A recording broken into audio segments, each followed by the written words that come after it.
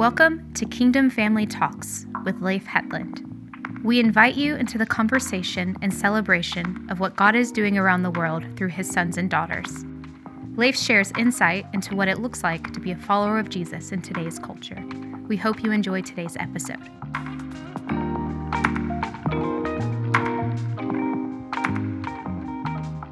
Hello everyone, this is Leif, and today's topic, we're going to have a conversation about life on mission. And I thought about taking us all the way back into the beginning, before there was anything. And the Bible starts with Genesis 1:1, in the beginning, God. And the word for God there is the word Elohim. In the beginning, it's actually, and it's a plural word. In the beginning, there is a family. There's a Father, Son, and Holy Spirit. They had this brilliant idea. Let us, Father, Son, Spirit, make man in our image. Let's create on earth what we have in heaven. That is the first mission of the divine family. It is to create a place among this vast universe, a place on earth that looked like heaven. And this is important just as a foundation, even before we wake up and saying, thank God it is Monday when the alarm clock goes off. How is that connected to God's big mission, what God is doing and what is God's plan and God's purpose and everything else? So we don't ask him to join what we are doing. We get to do what he is blessing. So anyway, so we're going back to that. And then the original idea with God, when eventually after 6.5 days of creation, he came to the highlight. First, he created Adam. Later on, he created Eve, and he brought them together. And he says that from that moment, the Father blessed them to be fruitful, to multiply, and take dominion, starting their mission. And eventually what they were supposed to do is to rule and reign together with him. And yes, we know sin came in, and sin impacted not just the planet, but it impacted the universe, that separate them from love, separated from this perfect place. And from that very moment on, when God says, Adam, Adam, where are you? You again seeing a God that is on mission. You see life on mission. He's already looking for Adam, and he starts his purpose, and he starts with his plan. And I was just even reflecting, I was looking here at the scripture, even there later on when he came to a father of a nation like Abraham, and says, and I will make you a great nation, and I will bless you and make your name great, so that you shall be a blessing, and you and all the family on the earth is going to be blessed. So and here we are, several thousand years before Jesus. There's actually promise of this God of mission finds a father, that he makes a promise that eventually, as a result of the covenant of this family, I'm going to bless all the families on the earth through you. And we can see this pattern as we're following all the way through the Old Testament. And eventually you're coming into the New Testament after 400 years of silence. And the God, the Father certainly is talking to the Son, and Son talking to the Father and the Spirit. They have this conversation. The Son leaves the Father. The Father loves the Son. Son loves the Spirit. Spirit loves the Son. Son loves the Father. But I want you to see that a God loved this world so much. John 3:16. We know this verse, but I want you to see how it fits into the big picture. A God that loves this world so much that he will give his only begotten Son. He wanted to fulfill his mission. He did not want anyone to perish, but that all was going to receive everlasting life. So you see John 3:16 and John 3:17. The whole thing with Jesus, then when he came and he became like us so that we could become like him. He came and he became sin so that we could become righteous. He took our shame so that we could be glorified. He took our sickness and disease by his stripes. Why is Jesus doing all of those things? And the ultimate expression of love on the cross, when he died and he said, it is finished. I have paid for it. What he did eventually right now, he is actually restoring us back again to the original mission. These disciples who have been with him for about 3 years. By the time resurrection comes and Jesus shows up, and you are in John chapter 20. And in John chapter 20, when Jesus comes into this room, this is now after the resurrection, because now he had conquered the enemy. He has conquered sin. He has conquered all. But now he wants actually to send you and I, the family on mission. It is back again on track. And again, there's a relaunch of that you see already at this moment that starts. And then eventually, as Jesus just came into that room, they were in that upper room, and he filled it with his presence. And he said, peace be with you. And we know the story. He showed them his hands and his side, and he gave them the provision. And the Bible says they became glad. They got a new passion. And then from this very moment on, they got another peace. And then he said, now, as the Father sent me, I also send you. Why is this very important? Because it is not just about what God's mission is. It was not just what even Jesus' mission was, but eventually Jesus breathes on them and says, receive the Holy Spirit with a very purpose that you're going to represent me now. The same way as I represented the Father, you are going to be my representative with the very purpose of the world to know how good Papa God is and how loved they are. And you are going to coming in with a ministry of reconciliation that represents God before people and people before God. That's in John 20, verse 23. If you forgive the sins of any, they will be forgiven. But if you retain the sins of any, they will be retained. I was just reflecting over, I've had the honor of being in a lot of funerals. I was at Papa Jack's funeral, and I had the honor of being with him in his hospital room right before he died. One of the things I've learned about people right before they die, if they have an opportunity to share something, it's important for us to take notice of what they are sharing. Jesus, in the end of his journey, when he knew that he was about to leave this earth and he was finished his mission. In John 17:4, he said, Father, I have glorified you here on earth and I finished everything you called me to do. That's my life verse. To live and love in such a way that I bring glory to my Father, but also finish everything that he called me to do. Not what he didn't call me to do, not what everybody else called me to do, but everything that God had intended for my life, because living my life with purpose, with passion, is all connected to a life on mission, to be on a mission with God. Anyway, so Jesus, then when you're coming into what we call the Great Commission, and it is not a great suggestion, it is a great commission when he says, all authority has been given to me. And as a result of that, you go and you disciple nation as you baptize them in the name of the Father and Son and Holy Spirit. And then out of that, you teach them all the things that I've commanded you. And then, lo, I will bid you, or surely I'm going to be with you all the way to the ends of the earth. So these are some of the last words of Jesus, the disciple, when they also got the instruction to wait in the upper room and don't go around on this mission until you receive power from the Most High, because the Holy Spirit, he's going to come upon you so that you can be a witness, starting in your Jerusalem, Acts 1:8, then Judea, then Samaria, then to the uttermost part of the world. So here we have, just as a simple framework, biblically speaking, there's a God that loved this world so much that he would give his only begotten Son. There's a Father, and this Father is on mission. He sent the Son. Then the Son is on mission. He sent the Holy Spirit. Now the Holy Spirit is on mission, and he's sending you and I to be filled with the same Holy Spirit that he had. So here's a couple of different myths that I just wanted to help to answer people, because I came from a culture or a background where pastors, missionaries, and evangelists, there's a certain group of people, wow, that's their mission. They have a mission and they are on mission with God. But then there is everybody else that is just ordinary people, believers that wake up in the morning. I call it the 9-5 window, which is probably one of the most unreached people group in the world. And what I mean with that is from 9 o'clock to 5 o'clock on a daily basis, for about 40 hours a week, you have tens of millions of believers to wake in the morning, and they do not realize they are on mission. They do not know they are there to represent the King. They do not get prepared on Sunday with a purpose to say, thank God it is Monday when I wake up in the morning. Thank God that the Holy Spirit has been given to me, so I have the power that is needed for whatever I'm going to face this day at work, to be able to represent a God that looks like Jesus. And I know some of you say, well, I'm a car mechanic. Okay, are you an anointed car mechanic? How does this look like? Are you one of the best car mechanic because you do everything as unto the Lord? You're a spirit-filled car mechanic. You do things in an honest way. You do things as unto the Lord. You're doing things with humility. Do you represent the fruit of the Spirit when you are working on somebody else's car? Are you blessing that car before it is finished? And if that's the owner of the company or whoever you are working for, do they look good because you came on board? That shows eventually that you know that you are on a mission. And those 40 hours, how do you represent him well? Because you are an ambassador of love where he has placed you. If you're a nurse and you're going to work, it doesn't matter which shift that you have, and you're in the healing ministry, and he maybe uses medicine, the way you serve, but he also uses your attitude. And then suddenly the love, joy, peace, patience that is different. And I've had some of those nurses.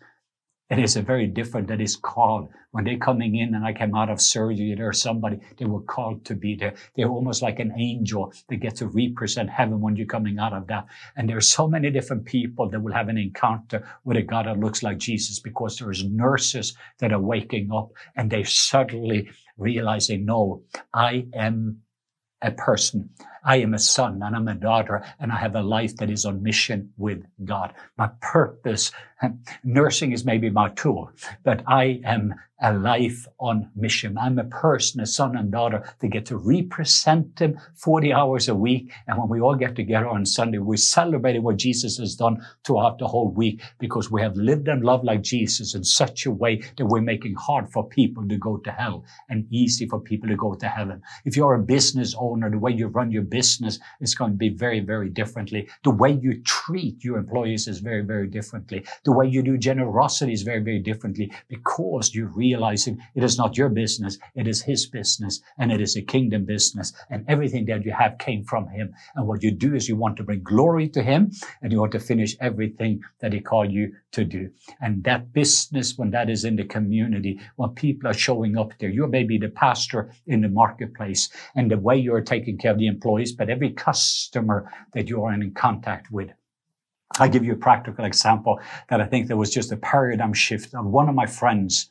Years ago, I lived in Alabama, and I used to take my car in for car wash when I was not traveling. And this one person who was working there, every time he came, he said, Pastor, so good to see you. And I want you to know that I have a calling, and I'm going to go to Rema, and eventually I'm going to get my degree, and I'm going to be a pastor, because I know I have all the prophetic words that I'm going to be a pastor one day. And he used to tell me this so many times, and it's almost like he was just counting the days, because he was running this car washing business. And one day when I was coming in, I just felt this grieving in the Holy Spirit. And I was wondering what I was feeling. And again, I saw my friend who owns this place, and he came up to me, Pastor, I want you to know that I'm getting very, very close. I think by the end of the year, I'm going to be able to sell this business. I'm going to move to Tulsa, and I'm going to go to Reba, and I'm going to Bible school so I can becoming a pastor and pastoring a church. And I stopped for a moment. I said, I want you to know that you already are a pastor. And he looked at me strange. No. No, you are a pastor. I have watched you. And I've watched how you take care of your employees. And I watched the way you're taking care of us. You are influencing 400 to 500 different people that are coming through here every week. Each one of us, we're getting to experiencing his presence because that you are here. But somehow you didn't realize that this is your calling. You didn't realize, because you thought as a pastor when God spoke it, that it was going to be pastor in a church. But you will have less than 10% the influence if you pastor a church than if you have when you're pastoring the marketplace. And you do no longer have to live in guilt because that you're being blessed, because that's what God has given you. He has given you an entrepreneurship, and you have a calling to be a marketplace pastor. And your ministry starts on Monday through Saturday. That is your ministry. And you do not need to go to school to find a way how you can minister on a Sunday when you have a mission field that you have 6 days a week. He got teared up. He got touched. I had another person I met in Europe who had a factory, who had always had a call to be in mission. And he had a call to go to the nation, but he had this regret in his life because he has built up a very successful business. But he came and he confessed that to me one day. And I just felt that the Lord was so well pleased with him, because he didn't realize that he literally had hundreds of missionaries that was on those mission fields that he supported. He was behind, and he didn't realize that while he had those people there, he was there. But because nobody told him that he was living a life on mission, he went around with guilt and shame, and the enemy was trying to blackmail him for something that he was not instead of who he was. And part of my purpose of this is that there's people that is out there. You've been with me. You have supported us. You are living a life on mission.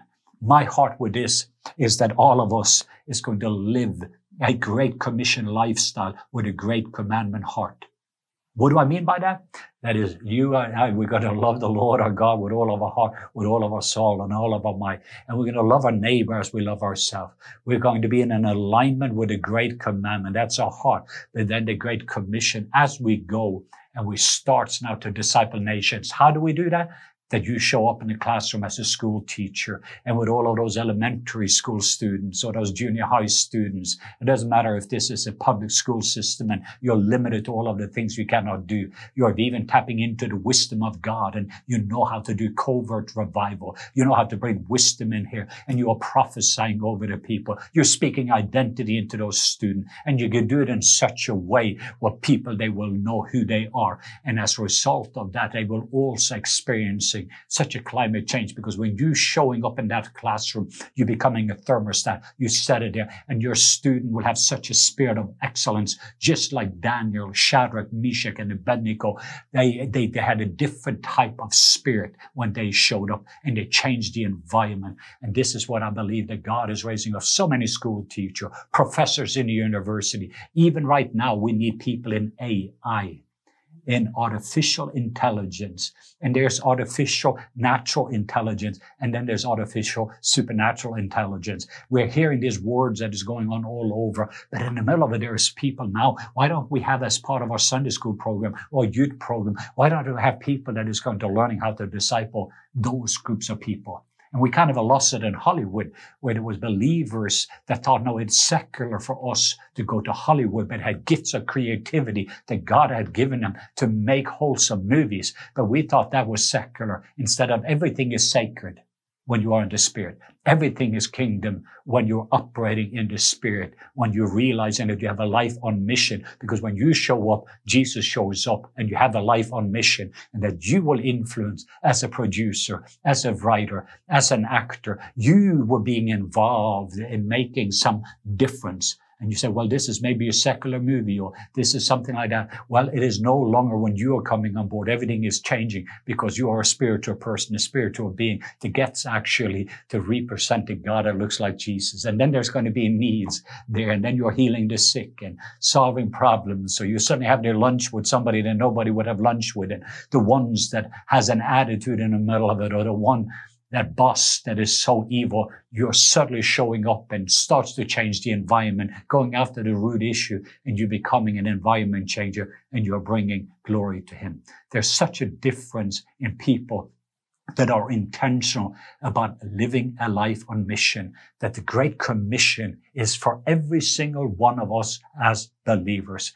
There is no longer any secular or sacred in what we're doing. Everything is sacred. Everything is spiritual. When you are sons and daughters that knows that the reason Jesus didn't take you home at the moment of salvation, which would have been the best for all of us, to take us to the place where there is no pain or suffering or headaches or injuries or any of those different things. The reason we are here on the planet Earth is because that you and I, we're living a life on mission, that we are actually going to bring glory to Him while we are here. Did you know that there's going to be a time in the future where the whole earth is going to be full with the glory of God as water covered the sea? Did you know there is another scripture talking about the whole earth will be filled with the knowledge of glory? So one says it will be, and the other one says that it is full. How is that going to happen? And I know that there's some believer maybe thinks that there's just going to be this glory cloud that is going to cover and go over, and God is going to show up. It's going to be a sovereign. Other people is just referring to that. Oh, that's going to be in the future when everything is over, and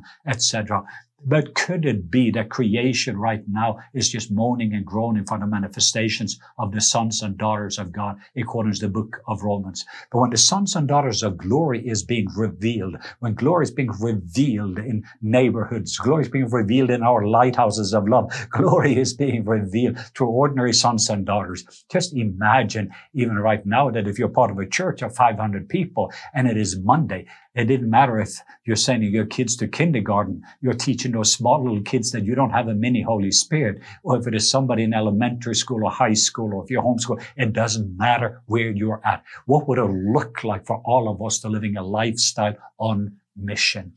To discover our identity, out of that having intimacy, then finding everything that Jesus paid for is available for us, and then stepping into our destiny, the calling, the uniqueness, the purpose that he has for you, a life on mission. But for over 90% of the people that I'm talking to, if you're not the pastor, evangelist, missionary, or in a traditional role here, maybe you're just an ordinary person. And I say just ordinary in regard to you feel that, wow, you have a Monday to Friday, 9 to 5, a corporate, insurance salesman, car salesman, anything else you do, you still have a life on mission. And you're either going to represent your king well or not well. You're either going to bring glory to him or you do not. If you do not know who you are, and realizing that your purpose is not just to go and getting a paycheck and to be able to get your house and eventually get your wife and the kids and one day retire so that you can go to the beach and eventually waiting for Jesus to take you home. No. There's more to life than that. And there's nothing wrong on fishing and golfing and everything else. But you need to know that when you are going out there golfing, you're bringing Jesus with you at the golf course. And if you are somebody, you and your friend is out there golfing, there's somebody else there that is more real than both of you, because you're discovering that you are a life on mission. There is no retirement from those type of things. It is a refinement. As soon as you maybe finish one job and you suddenly finish well there, he just gives you another assignment. So we're going to need every single one of us now in this season to lean back into our identity. And out of that, discovering very, very clearly our uniqueness, our purpose, and also learning even how to do covert revival as you're learning how to live a life on mission. I love that. I heard a story just recently. George Barna did his research, and that 11% of the people out there, 11% of the people, if somebody just asked them to go to church with them, they would gladly come. But they don't have anyone that is excited about their church and is asking them. I don't know, maybe it is not about the church or a home group, but hopefully that you are so excited, knowing that even if there's 100 people out there, 11 of those people that is out there, they've just been waiting for you to just even to say, hey, why don't you come? Because they've been looking for a place at the family table. They've been looking to have an encounter with a God like looks Jesus. They have not denied Jesus. They've denied often an unauthentic lifestyle where we often trying to be one thing on Sunday, but we live something differently from Monday to Friday. I have another friend that's just said, hey, I have a Christian mechanic and I can't go there anymore because constantly he's charging me more. He's always finding something wrong that didn't have to be wrong. And this Christian mechanic and this Christian company, it's been probably the hardest experience. I had somebody else that said, well, I tried to support because my dentist is a Christian dentist, but this dentist is not the best dentist. And there's all these different issues. And I'm not saying people as Christians do not have issue, but my heart is for anyone, if you're a dentist, or if you're a radiologist, if you're a car mechanic, whatever you are, that you will do it in such an honorable way with such a spirit of excellence. And that you need making sure that you are representing King Jesus when you do that. So you do not just put a fish on your car or a bumper sticker there, but making sure that when somebody honked the horn at you in that car, that you do not show them a finger, but you show them love. And love, joy, peace comes out of you because what's in you comes out when you get squeezed, because you are abiding in him and he is abiding in you, because you know who you are and you're living a life on mission. So my simplicity today with this message, my heart for everyone as believer in the season that we're living in, it's less than a few % of believers that represent him well from 9 to 5. Part of the reason is they didn't know that was their calling. And with that calling, if you don't know it is your calling, you don't need an anointing that doesn't rest upon your assignment. So you kind of try to get the supernatural on Sunday, and then you go back into the natural and doing the best that you can. No, we need somebody that taps into the presence, to the power, that taps into the fullness of love, power, and wisdom, so that the people out there on a daily basis, when they are around you, they get to taste and see how good he is. Simple, practical. You maybe have that new supervisor that is just not doing very, very well. This supervisor that is just constantly pushing you down. So when you then go and you're getting your lunch ready and you're going to get you an apple for lunch, guess what you do? You bring 2 apples. You are correct. Who is that other apple for? Oh, there's that supervisor. That's love in action. Now you suddenly start to think a little bit differently. How can I be a blessing to these people? How do I bless my enemy? How do I bless these people that are coming against me? The ones that dishonor me, how do I honor them? And we get to be able to use the very beatitude that Jesus describes so beautifully in Matthew chapter 5. It's a whole upside down kingdom and the way we're living and loving. And it is going to be that you become an environment changer. When I was young, I worked at UPS early in the morning and I loaded trucks. And I remember I had a couple of people that they were so nasty and so hard and used every vulgar words. Even I was newlywed and what they were going to do to my wife, and they used perversion. And there was times I came home with tears in my eyes to my wife after 5 hours early in the morning, 3 to 8. I came home so exhausted of all of this, but I didn't know at the time that I'm a life on mission. But I started just with a small thing that I had. Said, God, I don't know what to do. I just need your grace to make it another day. And I did this for the paycheck and the insurance that I needed. But when I realized, and I don't want to mention their names right now, I started to love on them. And one of the guys came to church, gave his life to Jesus. Another one I influenced. Years later, I planted some seed. These people later on became believers. And then I wish I had the revelation I had today, because you would have a potential for the whole company to be able to experiencing a God that looks like Jesus. So I bless you at this very moment. I just ordain you.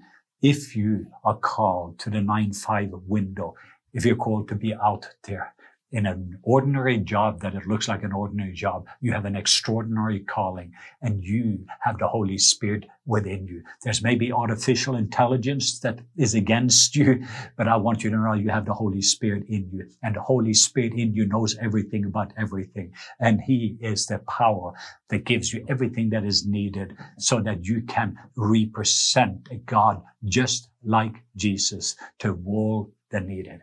So Father, I just bless every person, every husband, wife, life on mission, every child, every grandpa, every person when they wake up in the morning, realize that 100% of us, we're living a life on mission, and that we're going to receive the freshness of the Holy Spirit and all the gifts of the Spirit to be with us so that we can do everything that Jesus did. And He said even greater things. I just bless you with a clear vision and the provisions that follow to live life and to live love well. Whew. Just come, Holy Spirit. Find that resting place as we are saying thank you, that we're saying yes to a life on mission. In Jesus' name, amen. You are ordained and you're being sent right now.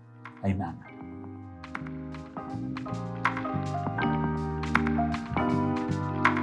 Thanks for listening.